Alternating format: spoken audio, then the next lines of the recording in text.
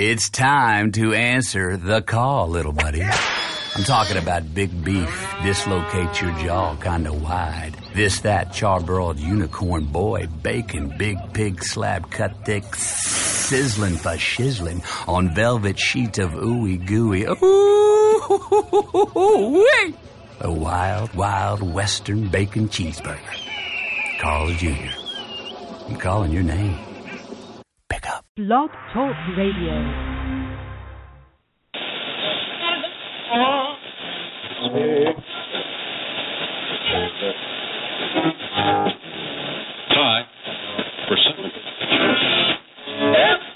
Hi, I'm Ryan Tannehill, quarterback for the Miami Dolphins, and I represent the Phinsider with the PH.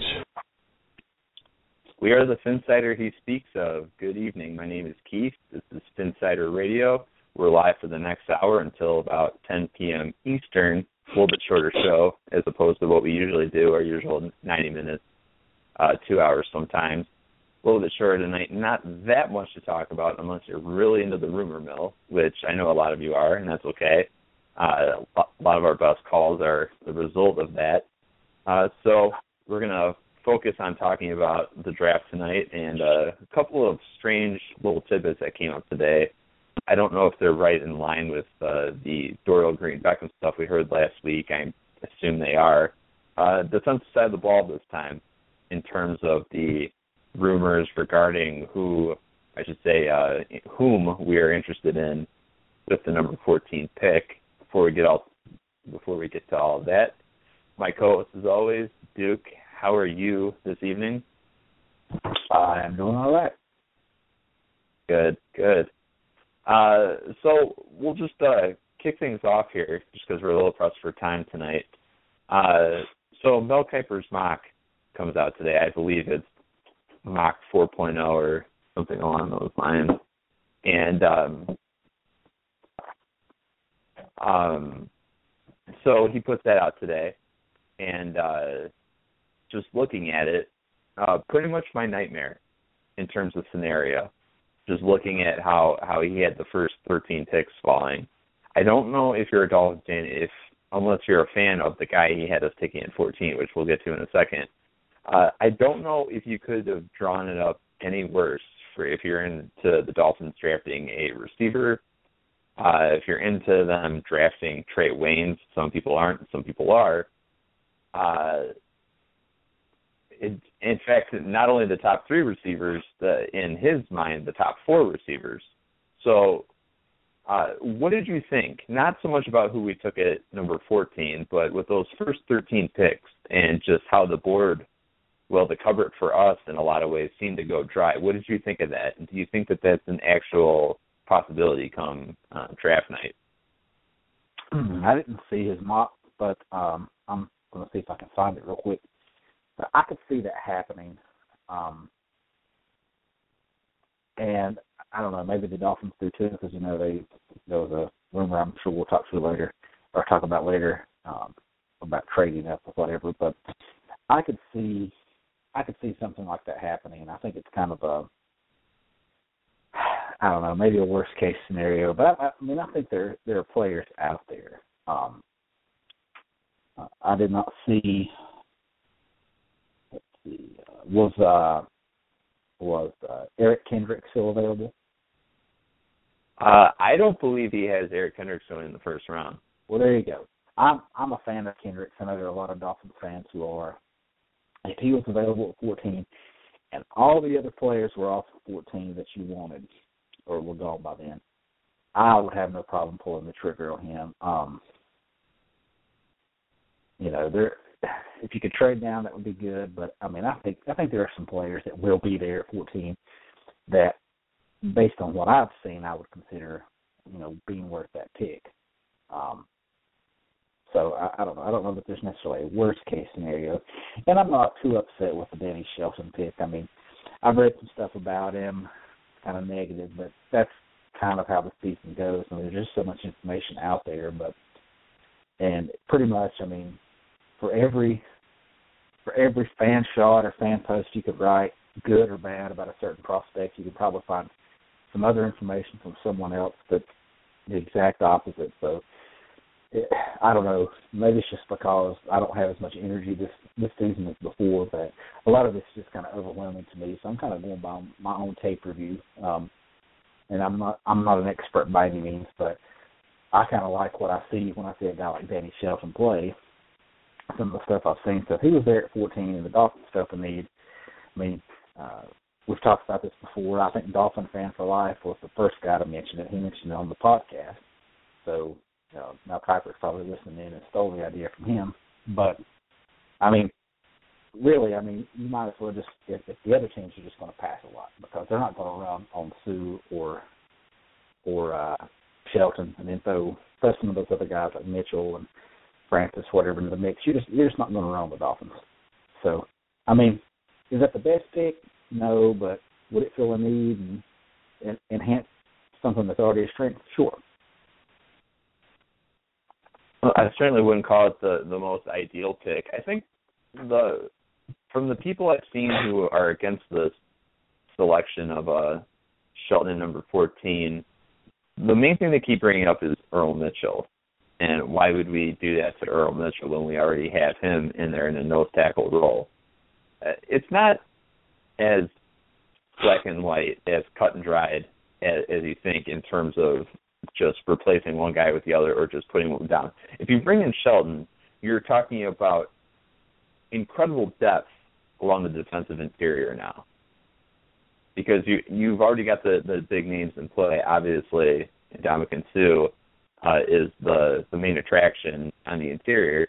But, I mean, Earl Mitchell, I think, does a lot of good things at that zero technique role. I said this today. I had some people disagree with me, and that's fine. I think Shelton brings a little bit more scheme versatility than Earl Mitchell, and that I think that I like Shelton's athleticism. I think he can give you something as a pass rusher. So if you're going to go ahead and flip him from that zero tech to that one tech, or vice versa, you're not necessarily tipping your hand as much. I think that you can go ahead and get him. I'm not saying he's Haloti Ngata, but if you're playing a 4-3 and you kick him to that one technique, you've already got, the guy playing next to him in Ndamukong Suh is a guaranteed double team. You'd like to think that Danny Shelton's going to be along that line too. He's going to qualify for a double team as well, which is outstanding if you're bringing, Cam Wake and Olivier Vernon off the edge. So it's an enticing. Real quick. Go ahead. Sure. I was reading Pro Football Focus. They had a profile of Ndamukong Suh before free agency started. And it said of his 924 snaps last season, 381 came from 2-tech, 1-tech, 0-tech positions. 482 were in the B gap, 3-tech, 4-I-tech, and then 61 snaps came outside of 4-tech. So when you're looking at it, let's assume that the Dolphins use him in a similar fashion. You're going to need someone else that can be a penetrating 3-tech guy. In my opinion, I think Earl Mitchell can fit that role. He's a little undersized as a 1-tech, but if you put him in that penetrating 3-tech kind of role, if they use Sue in a similar fashion, I think he would excel there. I don't know. I don't know that the Dolphins will follow that pattern, but I just seem to think that there's not going to be this. And Ndamukong Suh is going to strictly play 3-tech the whole time. I think they're going to move him around, try to get matchups all over the place with him. You don't sign a guy to that kind of contract and say, here, we're just going to stick you right here on this spot, and you just do what just work from here. They're going to get creative with him, and so, you could see, let's say you're bringing a guy like Shelton, you could even see them run a 3-man front with Ndamukong Suh as a 5-tech, because I do remember seeing, seeing him last year do that, bringing a guy like, say, Terrence Fede, who's got good 5-tech size. You've got your nose tackle. You could have all kinds of different scheme things that you could do. But the one thing that Shelton does provide is he does give you that an absolute 0-1-tech guy, at least for half the snaps. And that's probably the only negative would be well, you're getting a guy that's probably only going to play in a rotation. Is that worth the 14th pick? But, then you look back on skill set. I mean, he's not just a space-eating hog out there like some. I mean, the guy does, like you said, does provide some pass rush. So, yeah. I think that was part of the argument today is positional value. And if he's only playing snaps a game, as is typically the nature of the zero tech, I mean, in our defense, a one tech as well, if he's playing a hybrid role, he's not going to see as many snaps as Ndamukong Suh. So, I mean, are you going to go ahead, or are you going to justify using the number 14 overall selection on him? And to that, I'd say I actually want to expand on a point you just made a little while ago, in that if you have Shelton dedicated to that 0-1 technique and you're able to flip them to either roll comfortably, and then that also lends Ndamukong Suh to move around, which we expect, that also allows you to move Earl Mitchell around. Because right now, I don't think that they have, now that Paul Soliai is gone, I don't think that they have the natural ability to flip between a 3-4 and a 4-3 front comfortably with just Earl Mitchell. That's my take on it. Yeah, and one other thing that Shelton can bring is, and it's not going to happen immediately, obviously, because Ndamukong Suh is who he is, but imagine if Shelton he becomes the player that you expect him to become when you draft him at the 14th pick. So imagine if that guy suddenly becomes the guy you're having to double team. And that's all I need to say about that. Yeah, like I said, I don't look at it as an ideal selection for us at number 14, but I can learn to like it real quick. I love the idea of total flexibility, flipping between a 3-4 and a 4-3 front. And I love Earl Mitchell. I think that he is going to do some really good things for us. I think he's going to be afforded more flexibility and opportunities next season as a result of Ndamukong Suh joining the defensive front. But I like the idea of being able to move these guys around. I think you're able to move them around more with Danny Shelton in there. Now, to kind of segue this into one of the rumors that came out today, because we're talking about defensive linemen, there's a rumor out right now that the Dolphins have significant interest in Eric Armstead. I think that came out of Bleacher Report, so I mean, take it however you want. But you were talking about an ability to move guys around. Eric Armstead is the kind of guy where you can move just about anywhere on the defensive front. He's big enough to play the 5 tech. I can see him really in a sort of Justin Tuck role, where you can go ahead and just kick him inside and just let him wreak havoc if you want. But I mean, he's got size to play in multiple positions up front. Is that someone you would consider at number 14?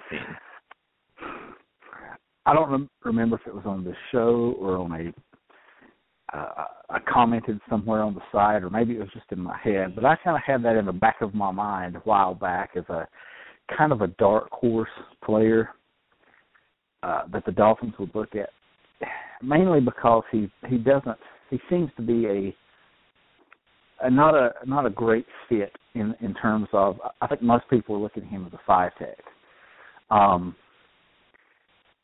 But he's kind of the, I don't know as far as how his tape goes. I've not really watched any tape on him. But as far as what you're looking at, he could be what Jared Odrick was, except now you have Ndamukong Suh instead of Soliai or Starks or whoever else over across from him. So, is he strictly a 5 tech? Do you use him as an edge rusher? I kind of look at him in that role of what they could do, the same things with Armstead as they did with Jared Odrick, and I think he would have success there. One of the things that I've read about Armstead is that he's kind of raw, that he's not fully developed, which is good. It would be great if Casey Rogers was still around, because that guy, has a history of developing defensive linemen, and you'd think, well, if he got his hands on a moldable guy like Armstead with his traits. So, what is he, 6'7", 300 pounds? It's kind of a phenomenal athlete. Wasn't he the guy that scored the touchdown against Jameis Winston when he fumbled the ball, if I remember right? The guy's is very athletic, so they can do a lot of stuff with him.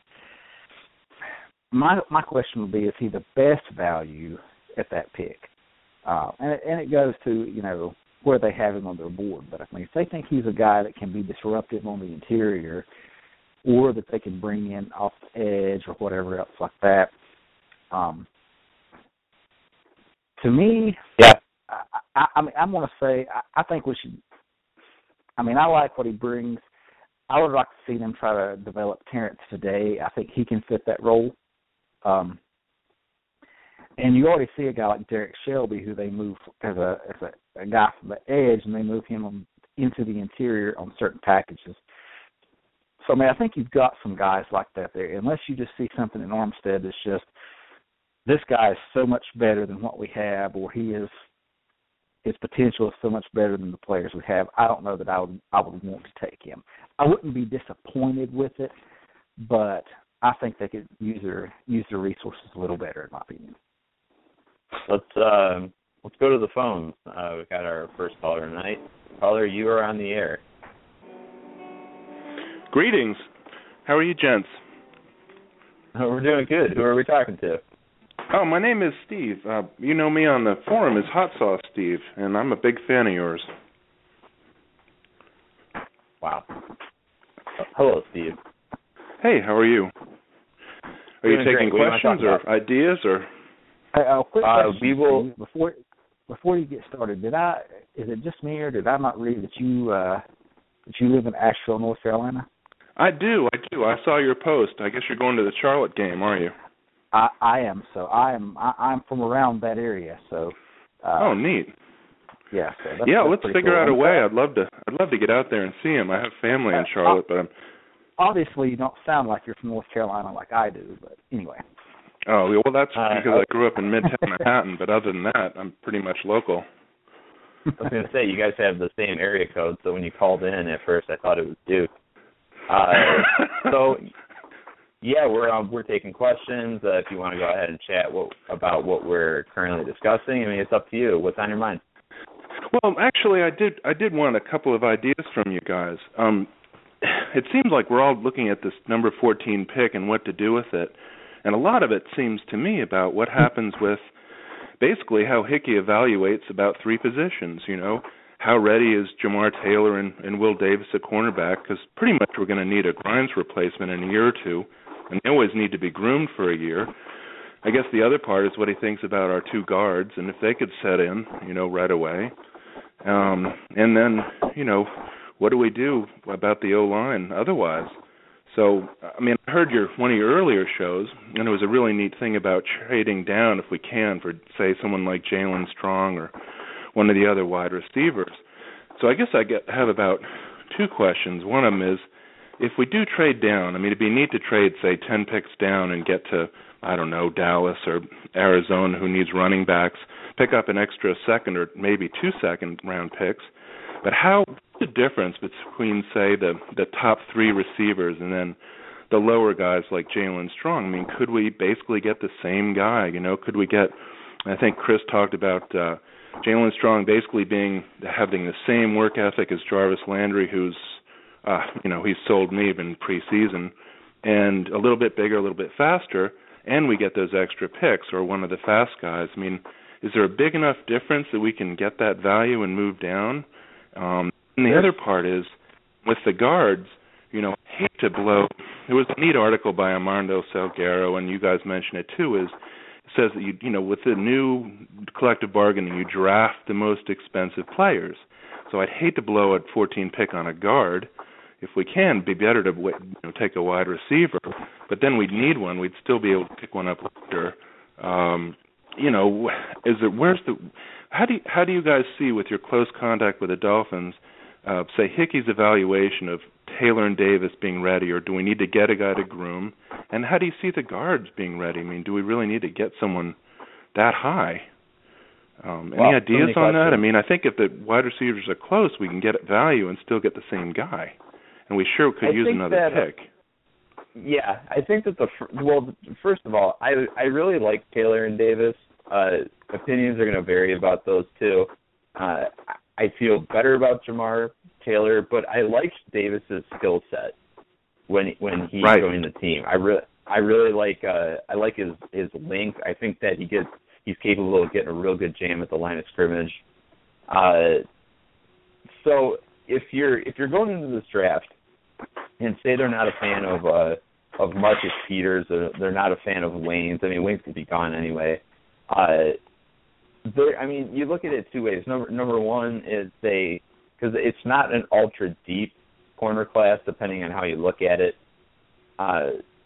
So you can go ahead and interpret what the Dolphins are doing in the first round as either an indictment on one of those guys, probably Davis, or a vote of approval, really, when you're looking at those two. And I tend to think that they're going to try to work in-house with these guys unless something is going on we don't know in terms of how they're evaluating their talent and, what they have on the roster. So in terms of Davis and Taylor, I would like to roll with those guys, but the one thing you brought up is the replacement for Grimes, because that guy's not necessarily a spring chicken. I believe he's going to be 31. He's going to be 31 this year. Yeah, so, and it always takes a year or two to groom. Yeah, it's a cornerback's not a plug and play position.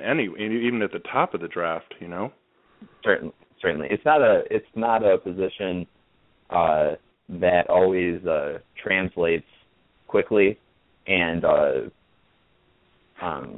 in a certain manner to the pros. So, but you brought that up, that if they go ahead and they take a big name guy, or they maybe move down and they go for Marcus Peters, that could also indicate that they're planning for the future there for Brent Grimes. So I actually like that more than them bringing in a corner to take over for Davis. And I like Jamar Taylor. We talked about him last week. I think they have something good with him. I know that he's had some bad luck in terms of injuries, the illness when he came into the league. Right. So we'll go in stages here. So we'll get Duke's take on that, and then we'll go to the receivers, because I have a theory about that too. So what do you think, Duke, about Davis Taylor? Well, I think a lot of it depends really on kind of who's really at the top of the food chain. And what I mean by that is, are they strictly looking for receivers that are scheme-specific to what Coyle is doing, or are they looking for prototype positions? We're talking about, for example, for corners stuff. Yeah, that's what I'm saying. And so a lot of stuff that I've read about corners, if you look at what the team has and what they would look for what they do right now, you've got guys like Ekprelamu, Sinquez Golson, Steven Nelson, some other guys that are a little maybe on the smaller side, but they fit more of what Miami runs. Whereas you look at a guy like, say, Wayne or Peters, who those guys look to be more the bigger, more physical corners. So if you bring a guy like Peters in my opinion, that's telling me that the powers that be that are calling the shots, it's not an indictment necessarily of Jamar Taylor or Will Davis as much as they're saying, we're going to get this guy because we think he's going to be elite, and you're going to scheme around his abilities. We're not going to get guys to fit your scheme. So I think that's kind of what you're looking at, in my opinion, with some of these positions. They're not going to look at necessarily, if you start seeing them wait on corners, go for some of those smaller guys that kind of fit what Coyle's doing, and they're kind of saying, yeah, we're going to build around that. But if you see them take a guy like Peters, or even a guy like Eric Rowe, or somebody like that who these guys appear to be bigger press corners, something that Miami doesn't do a lot, then that would tell me they're looking at a future possibly post Joe Philbin, or they're saying, you know what, we're not going to worry about your scheme so much. We're just getting prototype players for what we want, and you work with that. And part of what makes me think of that is at the coaches' breakfast at the owners' meeting, Joe Philbin talked about, well, Deion Jordan is a defensive end. He said that. Not right before that, Tannenbaum, I believe, said, well, you know, he's an end, but we haven't, you know, completely ruled out a move to linebacker. And that tells me that the front office is looking at, this is what we think about the guys, and the coaches may be looking at something different. And I think that the front office is just going to get players they want, regardless of scheme fit. That's kind of how I take on it. So, you know, it depends on whether or not they feel like they need a corner. I know Tannenbaum's mentioned that as an important position. But if you see a guy like Wayne or Peters get drafted at 14, that'll tell you a lot. I think that moving on to the and I agree with everything Duke said there, although I do think it is a little bit of an indictment if they draft a corner, because if anything, you're looking at those guys as becoming borderline obsolete. Because if you move away from that zone corner mentality that was all the rage with Miami Dolphins fans 2 years ago, and with Kevin Coyle, do you like those guys in schemes going forward? I don't know. I like his physicality. I think he can play. I like the physicality, but I also like the raw speed. I think that he has an exceptional skill set. Will Davis is a little bit more hit or miss for me, but I do like Jamar Taylor. I think that when he came out of Boise State, I didn't think that there was anything about him that he can only play in one scheme. I think that's something that you said when we were watching tape about him way back when, so that regardless of what we're doing, this guy is going to be able to pull it off. So to get to the other question about the receivers, the thing about the guys at the top, and that's Cooper, Parker, Kevin White, and everyone else, that won't apply as much to us in a sense that those guys are, you know, for lack of a better term, number ones. You see that a lot. Those are guys you can put in your offense, and those guys can be your go-to receiver. Especially, I mean, Cooper's the total package, but in terms of like your prototypical, if you want to use a comparison, like an A.J. Green, that type player, that's right. Kind of the skill set you're getting with a Parker, Kevin White. If you're looking for that super speed type, Rashad Perriman's getting a lot of looks now. While we need like a bigger red zone target, we need a guy. You keep hearing the term a larger catch radius, and that's definitely something I think the Dolphins have interest bringing to Miami to pair with Ryan Tannehill. The guys that are down a little bit, and I would include Strong as the number one type, by the way. A lot of the guys, one player we're both really into is Nelson Aguilar, and he wouldn't be a number one in my opinion in most offenses, but if you stick him in an offense that we have now, where you have a Kenny Stills, you have a Jarvis Landry, Jordan Cameron, providing he's healthy, suddenly that guy becomes a real problem because he's an outstanding route runner. He's one of the best route runners in this draft. His hands are great, and I mean I wouldn't say that he has outstanding speed. But if you're going to talk about Amari Cooper having good speed, I think Nelson Aguilar is right there too.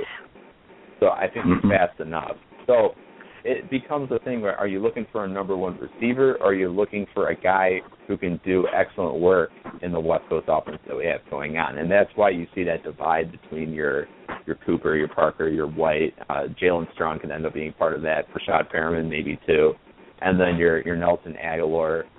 Philip Dorsett's in there too. I think he's back down a little bit because of the size. Devin Funchess is someone people are hot and cold on. I like Devin Funchess. So, I mean, that's kind of what to expect. But we're both big Aguilar fans, and I think that if you trade down late to the first round, I don't know if Jalen Strong is going to be there. I think that's a big-time gamble. Oh, and we forgot about Green Beckham too. I should say I forgot about Green Beckham. He's down there for a different reason. But two reasons really. You can look at though. Yeah. I agree with everything what Keith's saying there. The term that I used today on the post on the site was X receiver, and you're looking at basically that's the split end, and some stuff that I've read about it. Very informational. Basically, that's the guy that has to win on the outside all the time. If that's what they are looking for, then they need one of those bigger kind of guys. They need a guy that's going to excel there. If you see them move down and take a receiver later, then that tells me they're looking for guys that fit certain kind of molds. And a guy like Aguilar is not going to be your typical or prototypical X receiver. But Miami's going to move him around a lot. They're going to use stacks formations. They're going to use a lot of stuff to get him a free release, which the main concern with him that I've read or seen is is he physical enough to be the jam? And you move a guy like that around, and I was trying to think. I was watching some film of him, and the only person that I could see a comparison to in terms of his footwork was Chad Johnson. He has some really, really excellent footwork on his motion. It's just, and he one thing that I like about a receiver is I like the receiver to explode off the line of scrimmage. I like the guy to beat up that cushion as quickly as he can, and that's what Aguilar does. Now he's not your guy that's going to be a go-to guy in every situation like a Des Bryant or Calvin Johnson, but is he a guy that you can get 100 targets in a season to, a guy that's going to catch 75 passes, 65 to 75? Absolutely. And the guy he's a returner, so he's going to get he's going to generate some yards after the catch. If you draft a guy like that, he automatically becomes your punt returner, leaving Jarvis Landry to focus more on the offense. So yeah, I have become a super big Aguilar fan. Keith and I were watching tape a few years ago, and we were watching Robert Woods, and we liked him a lot, and I like Aguilar even more. I think this guy is even better. I think he's better than Marquise Lee. I think he's better than Woods even. And I still think he's developing. I don't think he's polished yet, which is more improved. But now he's not your Dorial Green Beckham type. It's going to be this big, imposing receiver. So again, it goes back to what they want. If they want that big target, if they think, all right, we've got the receivers, other places that we need. Let's target a different type of receiver. Then they might go for the Aguilar or Dorsett or whoever, a guy like in the later rounds like Trey McBride.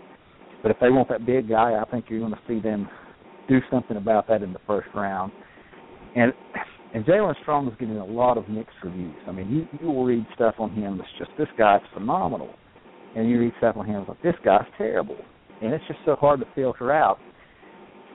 The one thing that I have read that's very promising that I've seen from a couple of different places is they say the things he's really good at is the stuff that's hard to teach and hard to coach. The things he's not as good at, that's the easy stuff to teach and coach. So if you get a guy like Jalen Strong in the first round, even at 14, he's not a guy that's going to come in and get you, 80 to 90 catches his rookie year. But he's a guy that by year 3, he's going to be a dominant receiver. If you think the coaches can teach him to do the right things, he's got the work ethic to do it. So I'm kind of torn on him. I mean, I go back and forth between wanting Strong or not wanting Strong, and I don't really know. I'm kind of the same with Dorial Green Beckham. I mean, I really like what he brings. I think he's worth the other stuff. I think if you don't take him, then the interview process didn't go well. But I don't know. The receiver position is just. I think that's probably what's got me so kind of burnt out on this year, looking at film and reading stuff. It's just there's so much varying information on receivers out there this year for guys that Miami want that it's hard to filter everything out, and it gets everything just starts to overlap at some point. Hey, how about Steve? Yes, sir. You just call me Steve. My name's Steve Ambrose, but I couldn't think of any kind of cool street name because I'm too old for that, so that's the only nickname I could come up with. Yeah. So I was going to say that we've got some other calls waiting, but I know that you wanted to talk about guard real quick. No, I like your points. I mean, I kind of agree, and I also don't get this whole red zone receiver. I think we got that when we got our tight end Cameron. He's 2 inches taller than Clay. He gives you that radius. We don't need a number one receiver to cover that. We have the tall guy now. But I think, I wouldn't take Green Beckham because the one thing no one talks about is he's a terrible, almost unknown route runner, which is exactly what Laser doesn't want and Tannehill doesn't want.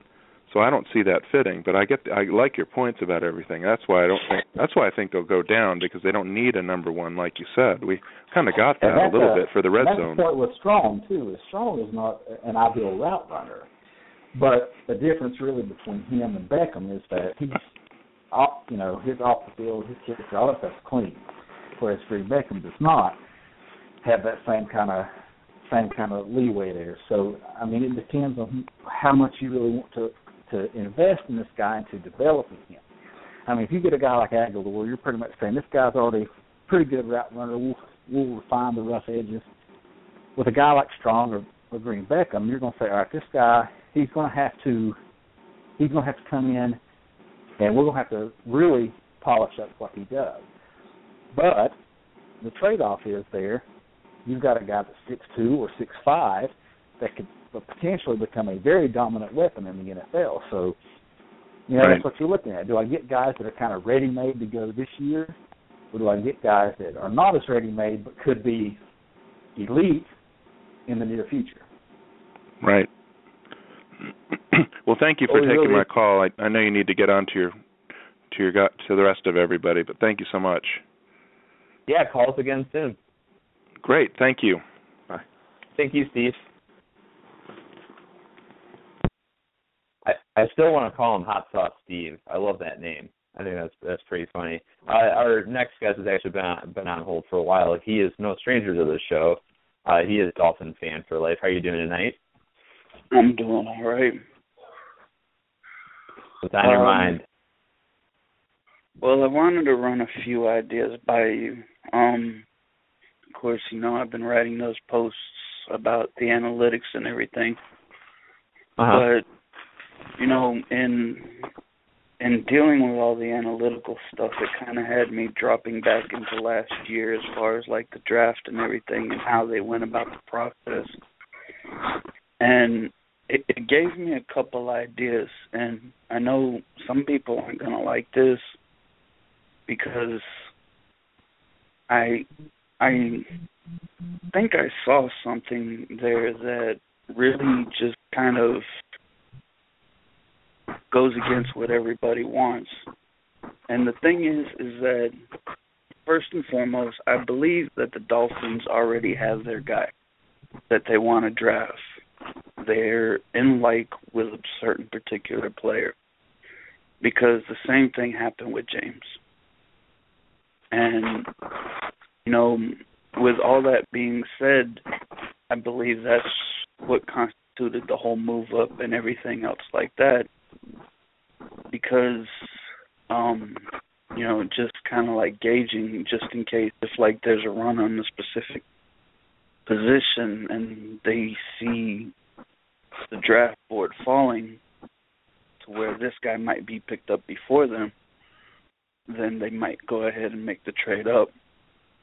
Even though it looks like we have a lot of needs on paper. But to me, that's kind of what I see. Now, the kicker to that is I don't believe it's a wide receiver. I don't think we go wide receiver this year in the first round, and I'll tell you why. It's because of who they're trying to bring in, who they're interviewing, and the specific positions that they're interviewing. They're interviewing Crabtree, they're interviewing Jennings, they're interviewing Welker. All of these veteran receivers means there's not really a guy they like at 14 or that they suspect will be there at 14. Yeah, so the suspense is killing us then. I mean, if they're trading up, who do you think that they're targeting? Well, it's really kind of hard to tell, but I think really it boils down to either a defensive don't like Shelton. The reason why I say Shelton is because you got to understand Detroit really didn't have anybody in their secondary like talking about. I mean, the guys that kind of made their name, they kind of made their name on the back of that defensive line. You know what I mean? And a big part of that was Sue. You know, I mean, they had old boy that from Atlanta, but he really wasn't like as good as he used to be. And then they have Alkidis that was playing safety for him. He's not really that good either. Now, well, the reason why if people are a fan of what Sue did in Detroit, then you can't be against the Shelton pick, because the Shelton pick is something Detroit would have done. I mean, I'm not comparing Nick Fairley to Danny Shelton, but no one thought in 2011 that the Detroit Lions were going to take Nick Fairley. They thought that most people assumed that they had that position locked up, and they swung for the fences there. And I mean, but to your point, that defensive line had incredible depth during Stu's time there. I mean, I know at one point they had Kyle Van Bosch and Cliff Averill, and I know they got some mileage out of Lawrence Jackson too, and then they made the move to Ziggy Ansah and had a lot of success with him. And you can make the case for that is the reason those guys had the amount of success that they found in Detroit during Stu's time there is because Stu was there. I kind of agree with, to an extent, with what Dolphin Fan for Life is saying. I think they have a guy that they really want. I don't know that it's somebody that we really know of at the moment. I mean, everyone's kind of talking about Kevin White or other receivers. And, I mean, I could see them falling in line, as you said, with Devontae Parker.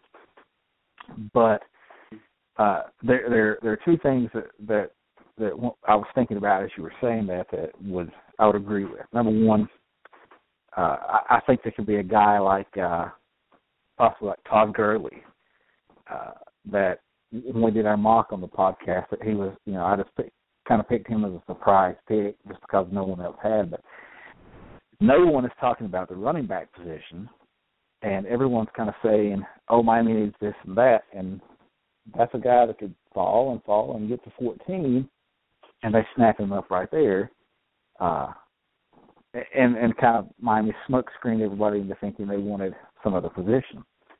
The other thing I mentioned on the site today was that a lot of people are talking about the defensive line. What they're not focusing on is the defensive end. And if you look at right now, we don't need a defensive end. Miami has Wake. They have Vernon. They're going to use Jordan as an edge rusher. They've got Fade. They've got Shelby. They've got some guys there. But, you know, they may be looking at, well, what if we've got to look at life after Wake. He's not always going to be around and be an elite player. He may have 2 or 3 more years left, and that's great, but he may not. So what if they trade up, not for a defensive tackle, but for a defensive end? You know, they did it 2 years ago, and it didn't necessarily work out. But what if they go for a guy like Gregory or Vic Beasley, who I've read that they really like, or I was going to say, Beasley said that team, he made it sound like they had immense interest in him when he talked to them. So another guy would be Shane Ray. I think Shane Ray fits that hybrid type. Although one point you made earlier is that in this draft, it makes sense for them to just pursue the players they want instead of the guys they think are going to fit in that scheme. You covered that when we were talking about Will Davis and Jamar Taylor. Dolphin Fan for Life, do you want to stay with us while we go to the phone? Sure. All right, great. And Our good friend Lewis from South Florida. Sorry to keep you waiting. How you doing? I'm all right, guys. How about you? Good. You sound sick. You all right? No, it's just I got a little something in my throat. I'll be fine. No big deal. I was going to say you should take one of those salt baths that you recommend. They are very good. I will. Believe me, I will. But I'm okay. No big deal. All right, so what's going on? Not much. Twitter's exploding with Welker talk. And did you guys already do Wes Welker stuff? No, we haven't talked about little Wes Welker yet, but I mean, we certainly can usher that in right now. Yep, let's do it. The whole Wes think? Welker thing.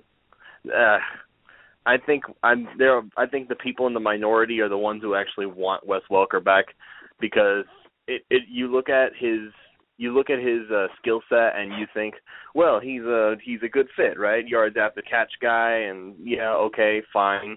But at the same time, you already gonna have a very injury-prone, concussion-prone, no less, player in Jordan Cameron.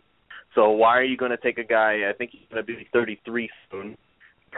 He couldn't function with Peyton Manning in Denver. So we're going to try and bring him in here to be the fifth wide receiver. Because actually, no, I take it back, because he wouldn't be the fifth wide receiver, because veterans don't tend to sit the bench. Because many people are willing to say at this point that Dante Moncrief is better than Reggie Wayne, and that's probably why the Colts decided to let him go. I'm not surprised. We were big fans of Moncrief when he came out of Ole Miss. I know we Exactly. lost a ton of tape of that guy. Here's exactly. That's my point.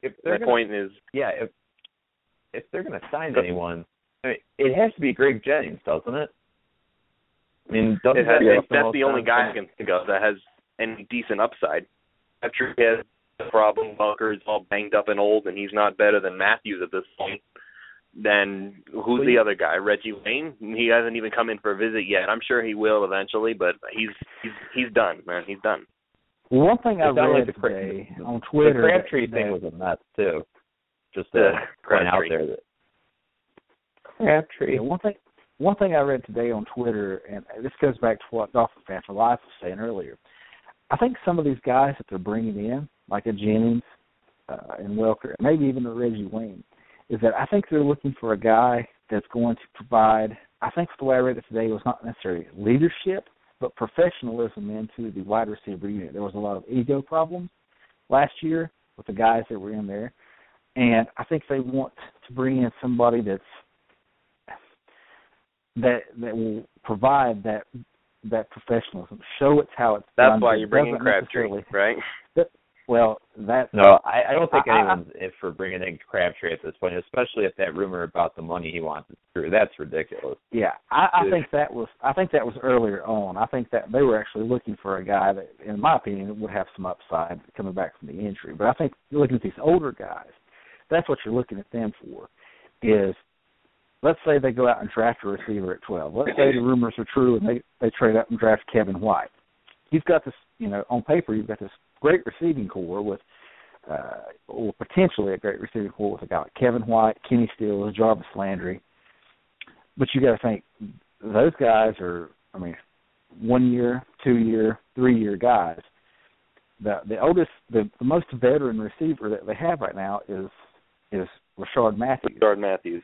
And if they move him, which I've seen that somebody, I think it was a guy from your site, had mentioned he's got a feeling that Matthews gets moved, and I could see that if they do trade up, do they need a guy that can be that fourth receiver, a guy that will come off the bench but still get plenty of snaps? Because you've got to think, even if you draft a guy like Kevin White, he's not going to be ready to come in and produce like an elite receiver his rookie year. It's not going to happen like it did last year. It's just not. It could, but I wouldn't plan on it. And so you bring in this guy that's going to kind of, I guess, lead them and show them, like, this is how the receivers need to do it. And then kind of hand the reins over to Jarvis Landry, who's going to be the leader of that group anyway. So let's just go ahead and get that out of the way. To say, this is how you need to do it. This is your group now. And just get that. There is a little bit of trepidation with going into it with a young receiving core like that. I have a lot of faith in Landry that he's doing things the right way. It's because that's just the way he is. But you still need a little bit of guidance from some older guys, and I don't think he was really getting that from the knuckleheads that were in there last year. And you bring in a guy like Jennings or Welker, or even Reggie Wayne even, who's a Hall of Famer, and he would show them like this is how Hall of Famers do things. Decent guys those ways, but he's not a guy like Cortland Finnegan was last year who's going to necessarily be a progress stopper, because you're not, you don't bring a guy like that in to become a starter. You bring a guy like that in to be a backup. That's why your offense is low money. Now, Crabtree's he's a different ball of wax because he's not going to provide that, but he is a guy that you think, well, we can invest 1 year in. If he plays well, we can invest more money in, whereas you're not going to do that with Wes Welker or Jennings or anybody. So, all right. One of the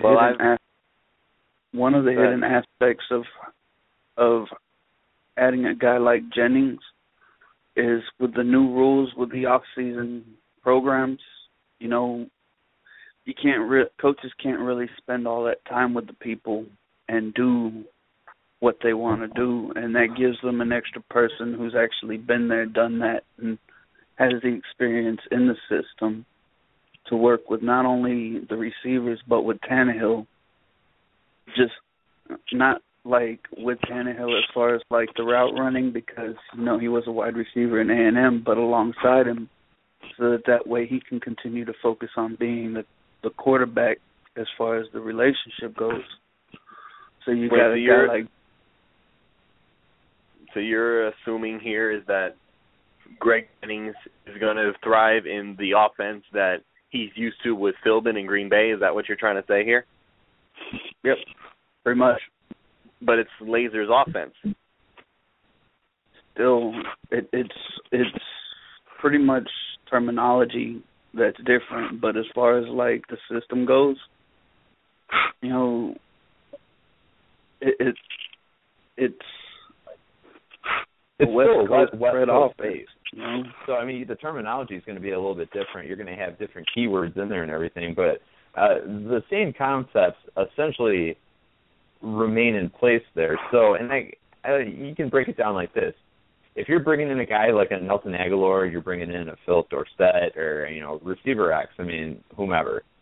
Do you want him around Michael Crabtree and Wes Welker, or do you want him around someone like Greg Jennings, a guy who, in terms of technical approach, is a borderline mechanic at the position? The guy runs great routes. For the most part, he's exhibited excellent hands. He's a fingertip catcher. His hands look soft. I know that's something a lot of people have talked about him. He brings a lot of skills that you hope rub off on your younger receivers. So, in terms of the guy I want around my young receiving core, it's a no-brainer. And I agree that while it's a Laser offense as opposed to the McCarthy offense that Jennings played in with Green Bay, if you're playing in a West Coast scheme, you get what you're trying to do. You get that the ball comes out quickly. Typically, you're not looking for guys who are home run threats. You need to be able to do things the right way in that offense in terms of running routes, really exploding out of your breaks, really working guys in your stem to get ahead. So, that's something you hope rubs off. I know who I want in there, and I just get this feeling that they are going to sign Greg Jennings. I think they'd be crazy not to. Not only that, but Jennings even came out, or it was said on Twitter that his goals are not to come in and become this me first guy that's going to want a bunch of catches. He wants to become a leader. He wants to teach young guys teach the young guys the position. And that may have been him angling for a spot on the Dolphins, who knows, but it sounds like he's a guy that wants to come in and would cherish the role of a mentor and not be worried about, I'm not getting as much playing time as I should be. So, why not take a flyer on that guy, even if you draft a guy in the first round? He's at an age where that mentality can get him into coaching anyways, as soon as he ends up leaving the NFL. We did the same thing with Al Harris. We put him back in the secondary, and the next thing you know, we hired him as our defensive backs assistant coach. I'm under a firm belief that you have two different roles for the two different receivers. signing a guy like Greg Jennings to put him in the offense and it's to do all those little things like teaching the young wide receivers and everything else.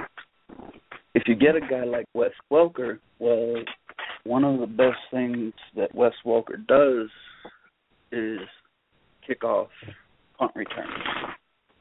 Well, you have a guy who's looking to end up being more in the offense that was handling kickoff and punt returns last year.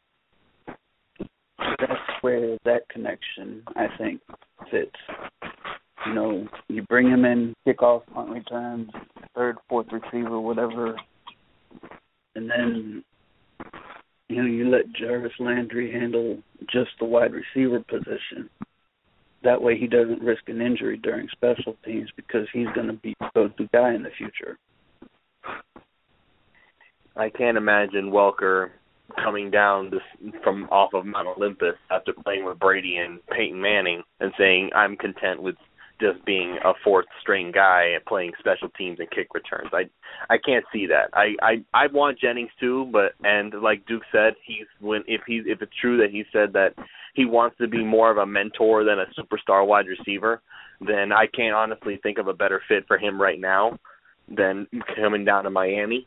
But he, as far as I know, is the only one who has said, I want to take that role.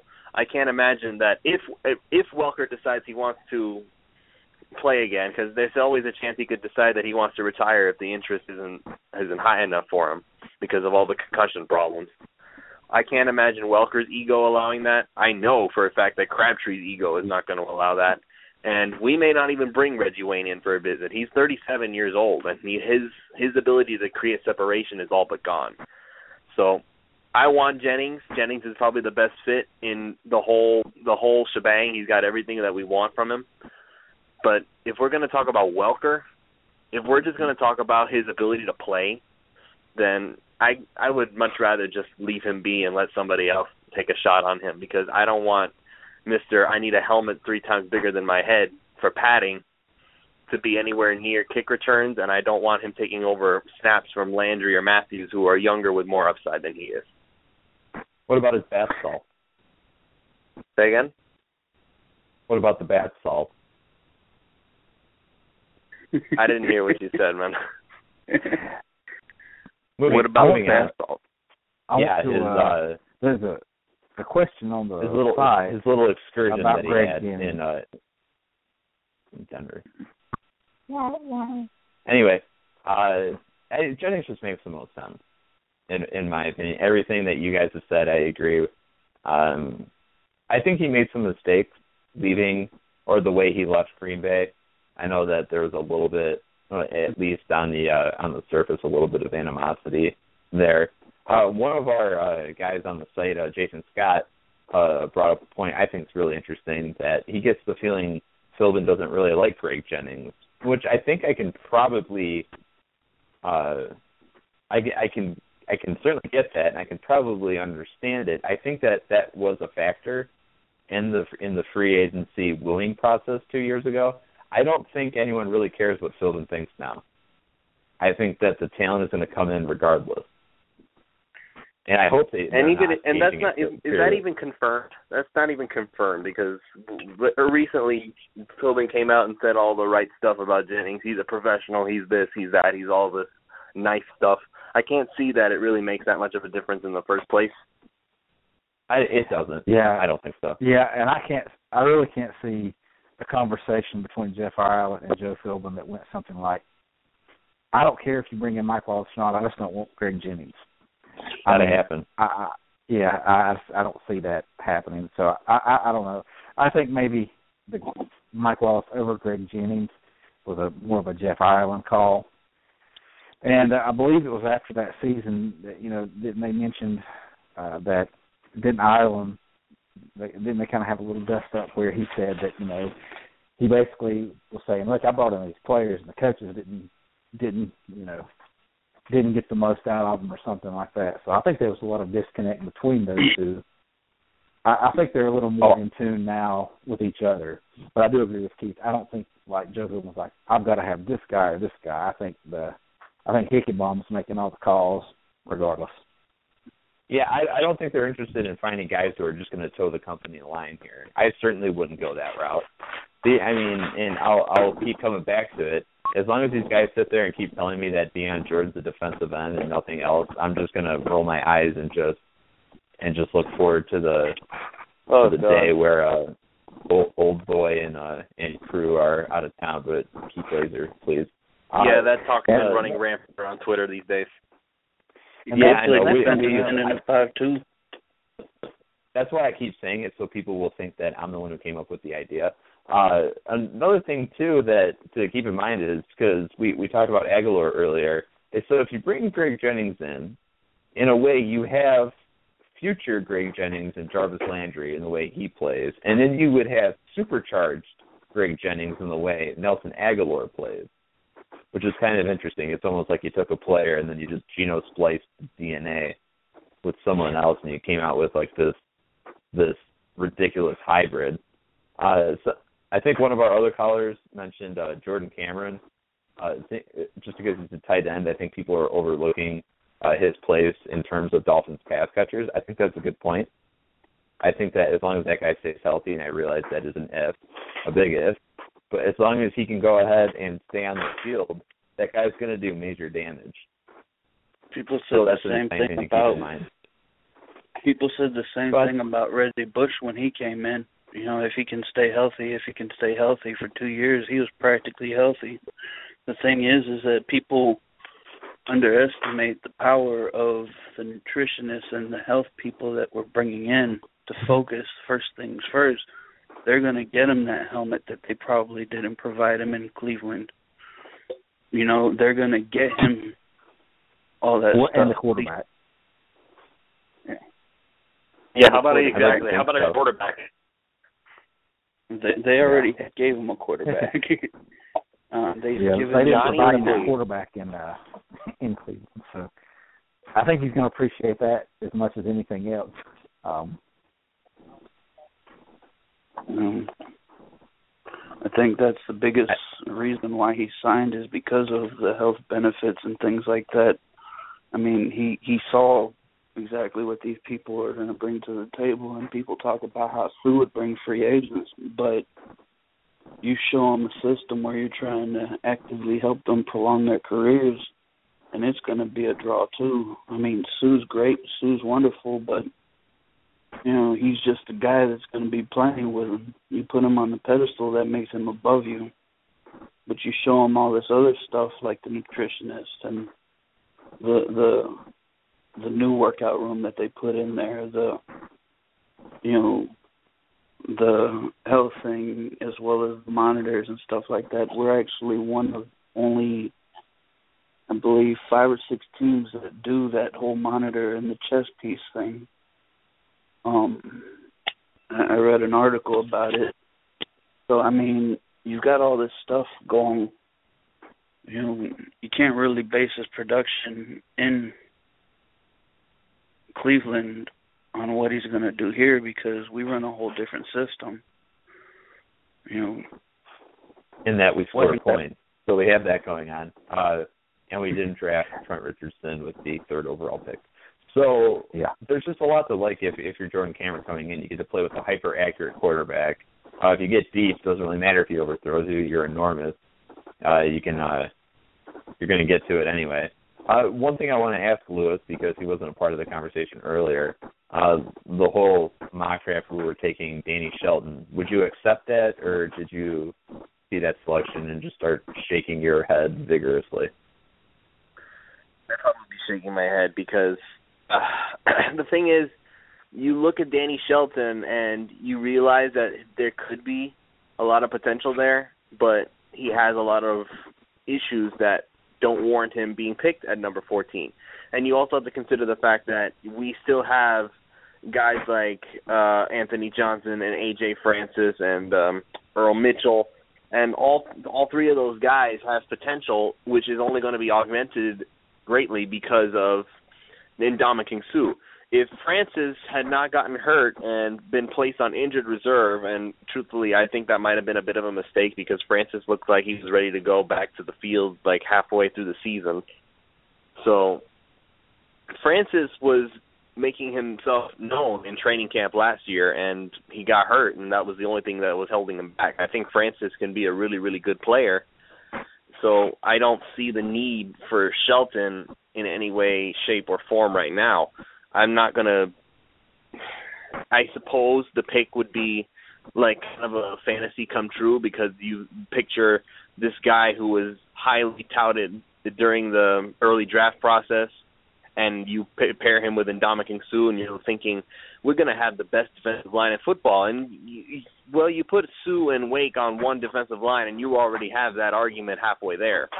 But I don't see Shelton as being more talented right now than someone like Francis. I just don't. I would much rather go with the wide receiver position or a linebacker or something like that, because the talent right there is much more evident immediately rather than somebody like a cornerback at 14. And I already went through my very loud, passionate rants on Trey Waynes on the Fin Maniacs one, so I'm not going to yell about Waynes again. Right. You're a Trey Waynes fan. So no, are you trying to make me upset, guys? Yes, I am absolutely trolling you right now. Everybody trolls me. Okay, I'm not going to do the Waynes thing again. I'm not going to yell and scare off your viewers. That's fine. If they're willing to stick through it with us, they'll pretty much they'll tolerate anything. Wait. So I'd rather wait on a corner till next year myself, to be honest with you. I mean, and I'm gonna be honest. I pounded the table for this guy for a long time, Mr. Shelton, and the reason I do is because if you cure that defensive line and have 4 people on there with multiple sack capabilities, then you not only cure the defensive line, you cure the linebacking core, you cure the safeties, and you cure the secondary.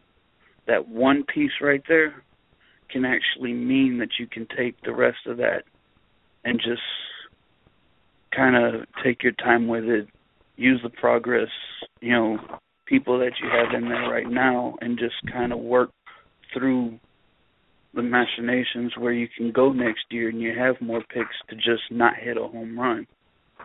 You can get somebody that's productive, but a guy like Shelton, he not only does that, but 3 years down the road, once we're done paying Suh, if he's worked out, we can actually one-up what Detroit did and have somebody in place instead when we're having to replace all these other people on the defensive line. We're already going to have... Oh, go ahead. Not only that, but you can go with a 5-2 and pretty much you don't need 3 linebackers then. You put Deion Jordan can be a defensive end then, because basically he's just playing at the end. Or you put him in between, Shelton and Vernon. I mentioned that in the little draft post, even though I don't like, that I have the same mindset as Big Hair Guy. I just like the pick because of what it does to our defense. It basically makes it transcendent. Yeah, the linebacker. But that's assuming that Danny Shelton's going to be a star. There's a lot of question marks now. With Wake, with Suh, with Vernon, with all these other guys, he's not going to be able to slack off. And neither will Francis or Johnson or Mitchell. I still think that Shelton's floor is higher than A.J. Francis' ceiling, to be honest with you. It's almost like they live in the same apartment complex. So one thing to keep in mind is, and I thought I heard Lewis just say that Shelton might not even be there. I think that I didn't say that. Oh, I thought I heard you said that the issue of him even being there. No, I said it was a bold statement. I said it was a bold statement because Dolphin Fan for Life said that Shelton's floor was higher than Francis' ceiling, and I was like, I don't know. I like Francis a lot. Yeah, I like Shelton a lot too. I mean, I've already stated that it's not the guy I want to take at 14. I mean, far from it, but I mean, looking at that mock today, it was so disheartening from about pick 4 onward, because I mean, Oakland takes a receiver, Chicago takes a receiver, Beasley goes to Atlanta. I mean, it just pretty much just unraveled. The surprise was the 4 receivers going before us, not the 3. Which, I mean, I've made jokes about that on Twitter about, I mean, who's going to buy into the Brashad Perriman sweepstakes based off that 40 time. I would not be willing to go for that. I mean, if you don't like the tape, and I was not a big fan of the tape, it's really hard to justify taking a guy just because he ran a 4.2, I don't even remember his time, 4.24, I think. Something just ridiculous. The Raiders or Cleveland would do it. Cleveland needs to replace Gordon. Yeah. I think that if Al Davis was still around, that Brashad Perriman is already just getting measured for his tracksuit out there in silver and black, no doubt. You'd like to think it's a little bit different now. I don't know. The loss could be our gain if they go ahead and go in that direction. But something tells me that, I mean, they have a really good young quarterback out there now. It would behoove them to get it right here. I think that'll begin with a guy like an Amari Cooper or Kevin White. The one guy I haven't seen at that spot is Devontae Parker. So I don't know. There's a lot Raiders trading down and picking up Green Beckham. To be honest with you. I mean, if ever there was a receiver who should play for the Oakland Raiders, it has to be that guy. That's an excellent point. That guy just has Raider written all over him. I'm still convinced that DGB is going to be the next Megatron. I mean, he can learn how to run new routes. His physical talent and his measurables are just crazy. They're just crazy. One thing about Dorial Green Beckham and Marcus Peters and some of these others that I think Dolphins fans at least need to not worry about as much is I've read a lot of people saying, well, they're not Joe Philbin guys. Well, Joe Philbin's not making these calls. Yeah, Philbin's whatever. Yeah, so I think Mike Tannenbaum, when he became involved, now I think Dennis Hickey is still, he's in charge of putting the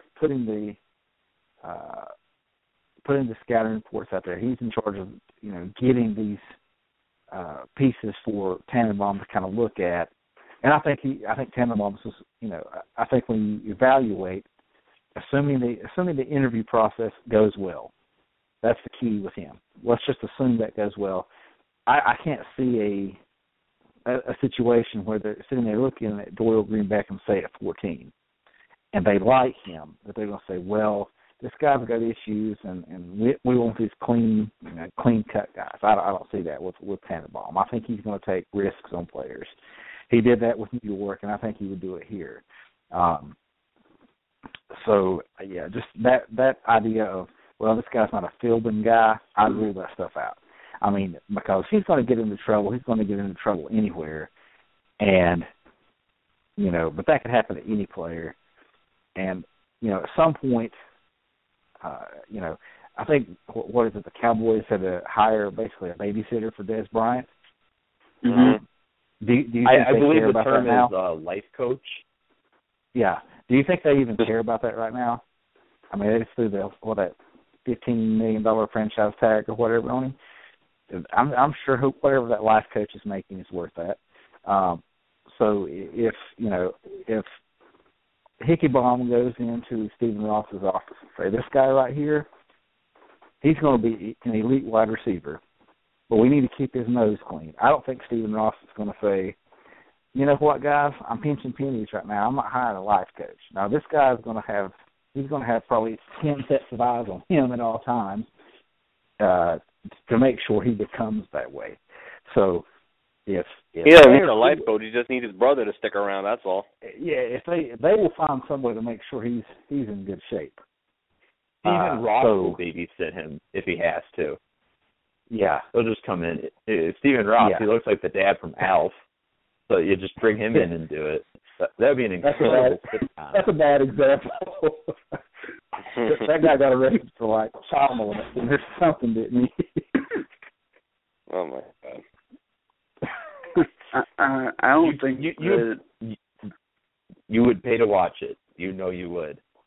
That I suppose it, like in hockey when a kid gets drafted and he goes and oftentimes lives with a player, or he does that when he's in the juniors or whatever. Just send Dorial Green Beckham to live with Stephen Ross at his South Florida compound or his mansion or whatever. Just go ahead and have your butler wait on him hand and foot. Just make sure that he doesn't leave the premises. It's fine. Put him in a house with Hickenbaum and have another episode of My Two Dads. Yeah. I can't believe you remember that show. I feel like that'd be lost on a lot of our listeners, but My Two Dads, what a gloriously awkward sitcom that was. I'm lost. I have no idea what you're talking about. That's okay. That's okay. It was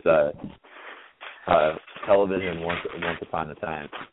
One of those ideas where you're like, I can't believe they hashed that out and actually thought like, yeah, let's just go ahead and throw it out there and see what happens.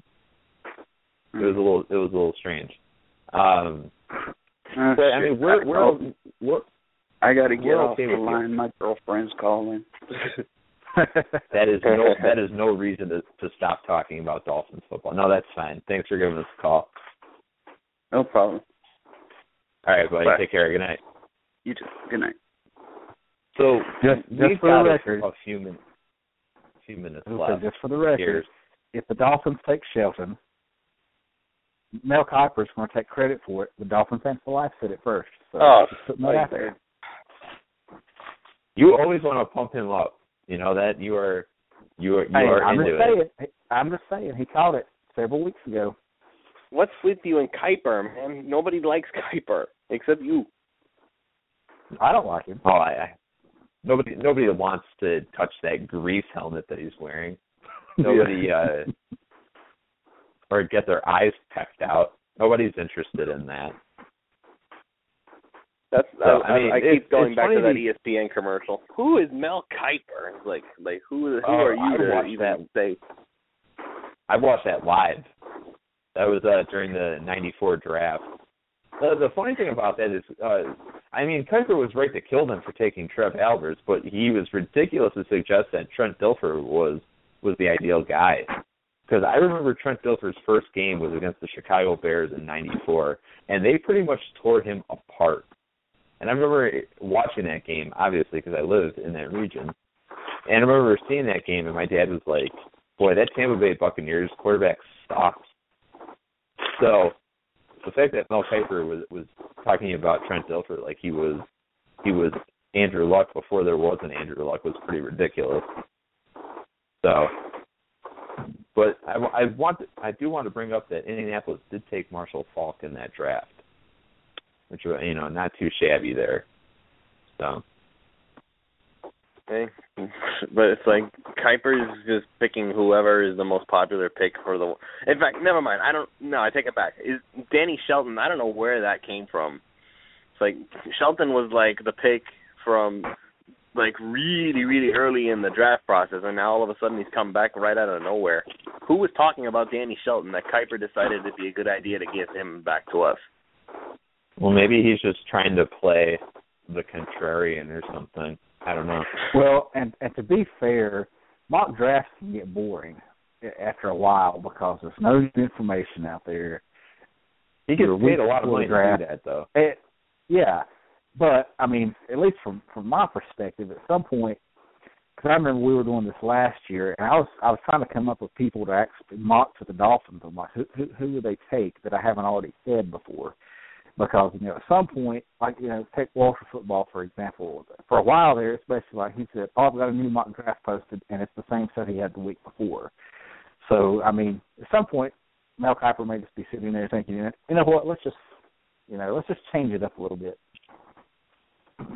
He was the one who was giving us Mark Ingram, but relentlessly mocking Mark Ingram to the Dolphins in 2011. I understand he wasn't the only person doing that. But, I mean, he just wouldn't leave it alone. He was just like, Mark Ingram's going to the Dolphins. No, stop. Stop it right now. Leave it to New Orleans to trade back into the first round for him. Is he? I'm wondering if he's one of those anti-Dolphin guys who just wants to see us make the dumbest pick possible. Well, he's a Baltimore guy, so I mean, I don't know. He probably grew up a Colts fan, so by nature, yes. If you're talking about the old AFC East, yeah, he probably completely hates Miami Dolphins, and that's fine. Who cares? I mean, I don't necessarily want to see a Dolphins fan on ESPN mocking them picks either. But I'll say this, that ESPN's big board is a heck of a lot different than what you're seeing out there because, as I mentioned, Mel Kiper doesn't even have Eric Kendricks in the first round. I mean, I've seen mocks out there that have him going top 15. So, I mean, it's all in the eye of the beholder here. I cannot imagine Kendricks not going in the first round. He's probably the best overall linebacker in this draft. How can Kendricks not count as first rounder? Who is in the first round? Perryman? Dawson? No. I don't think any of those guys are in there, if I recall right. But, I mean, Mel's always a guy. I mean, he's always played down the value of the interior or the inside linebacker position. So, I mean, that's nothing new. But I would rather take Kendricks than Shelton. Although, I mean, I would like Shelton, and I think that Shelton would serve a real purpose for us. I know, but if you're into the personnel we currently have with Earl Mitchell and Johnson and Francis, then you can bring Eric Kendricks in and pretty much slot him into the easiest inside linebacker role in the history of life. Because, I mean, like, he's not going to have anyone on him. That guy's he's going to... I said earlier that you put him next to Jelani Jenkins, those guys are going to eat the East Coast. I mean, they're just going to be able to tackle anything and everything in front of them because they're going to be clean on the second level, which is an interesting thing. And that's the argument over picking Kendricks over Perryman, because when we talked on our show a week ago, the argument for Perryman was that he's better at defending the run. And, like, I can understand why we're trying to talk about that, since the running backs are apparently a big deal in this division all of a sudden. But for the inside linebacker, I would much rather have somebody like Kendricks because he can cover and because he's a more natural fit and he doesn't need to be taken off the field every third down. He's a better third down linebacker. There's no doubt about that. When we watched Perryman is a sure tackler. He's outstanding. But the thing about him is I thought he was a quarter count late in a lot of the coverage. There's that kind of thing where he did some good things in coverage, but it never really felt natural. Whereas when you watch Kendricks, I mean, he is just locked in. I mean, it feels natural. He can drop back. And Perryman's got this, in my opinion, to a lesser extent, but Kendrick's closing speed is what really sold me on him. I mean, when that guy goes ahead and puts a bead on the ball carrier, that guy closes in a blink. And it's awesome to watch. Yeah, he's a straight missile. Yeah. I mean, that he can ball for sure.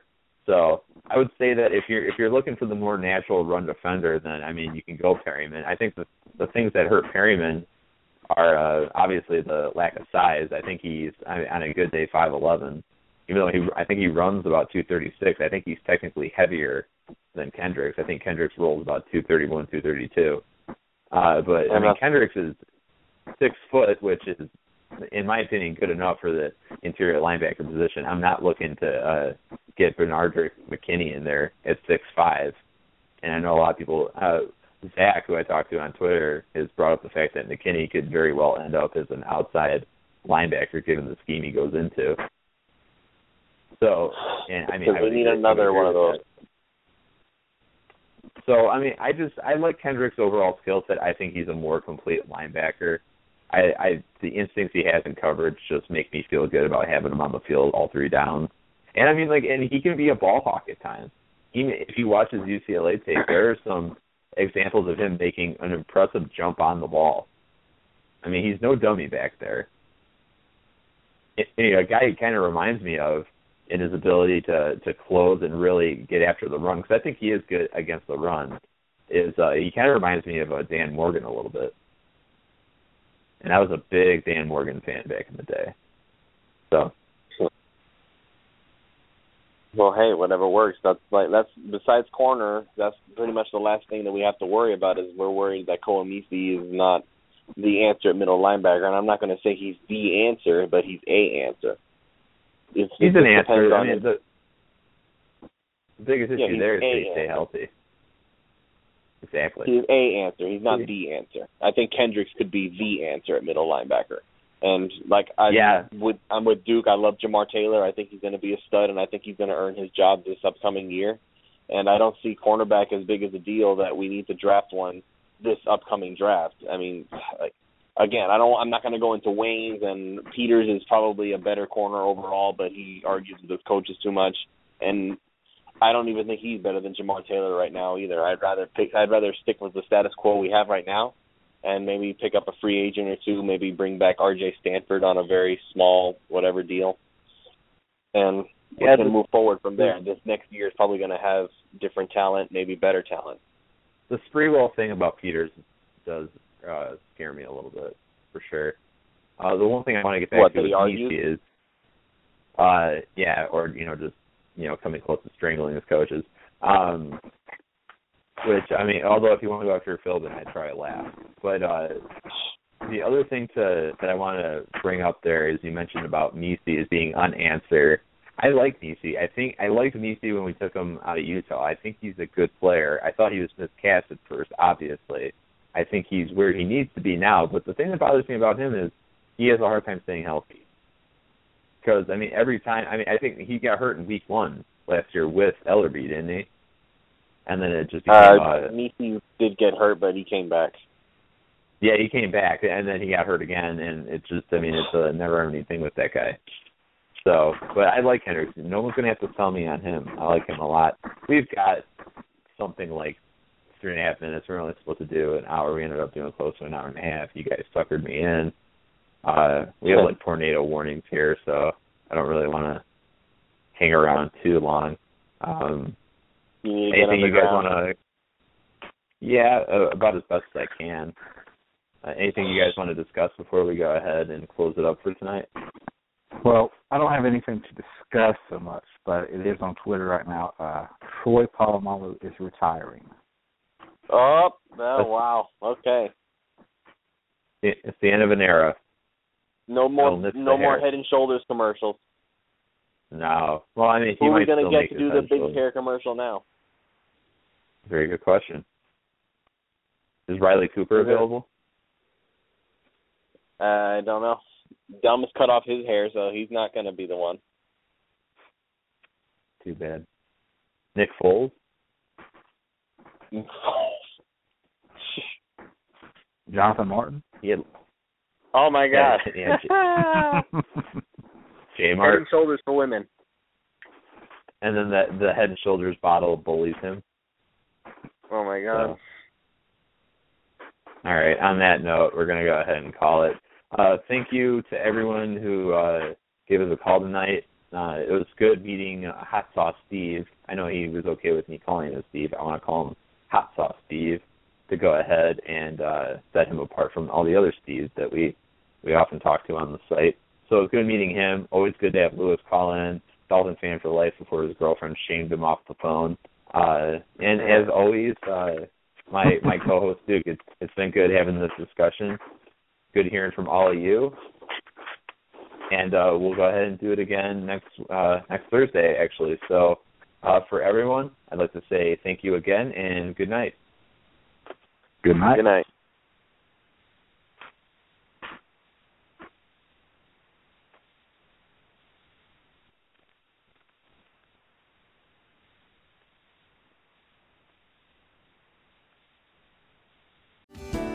Hello, I'm Spencer Hall from SB Nation, and I want to tell you about my new show, It Seemed Smart. It Seemed Smart is a show about people doing things that, for some reason or another, seem smart at the time. Those things might include doing a little cocaine and driving a bike up a mountain. Or, I don't know, maybe racing 100 miles per hour across the country in the middle of the night with no one's permission. Or even stealing a bat from an umpire's room in a Major League Baseball park. Check it out, and if you like it, tell a friend. I'm Spencer Hall. Don't do anything smart.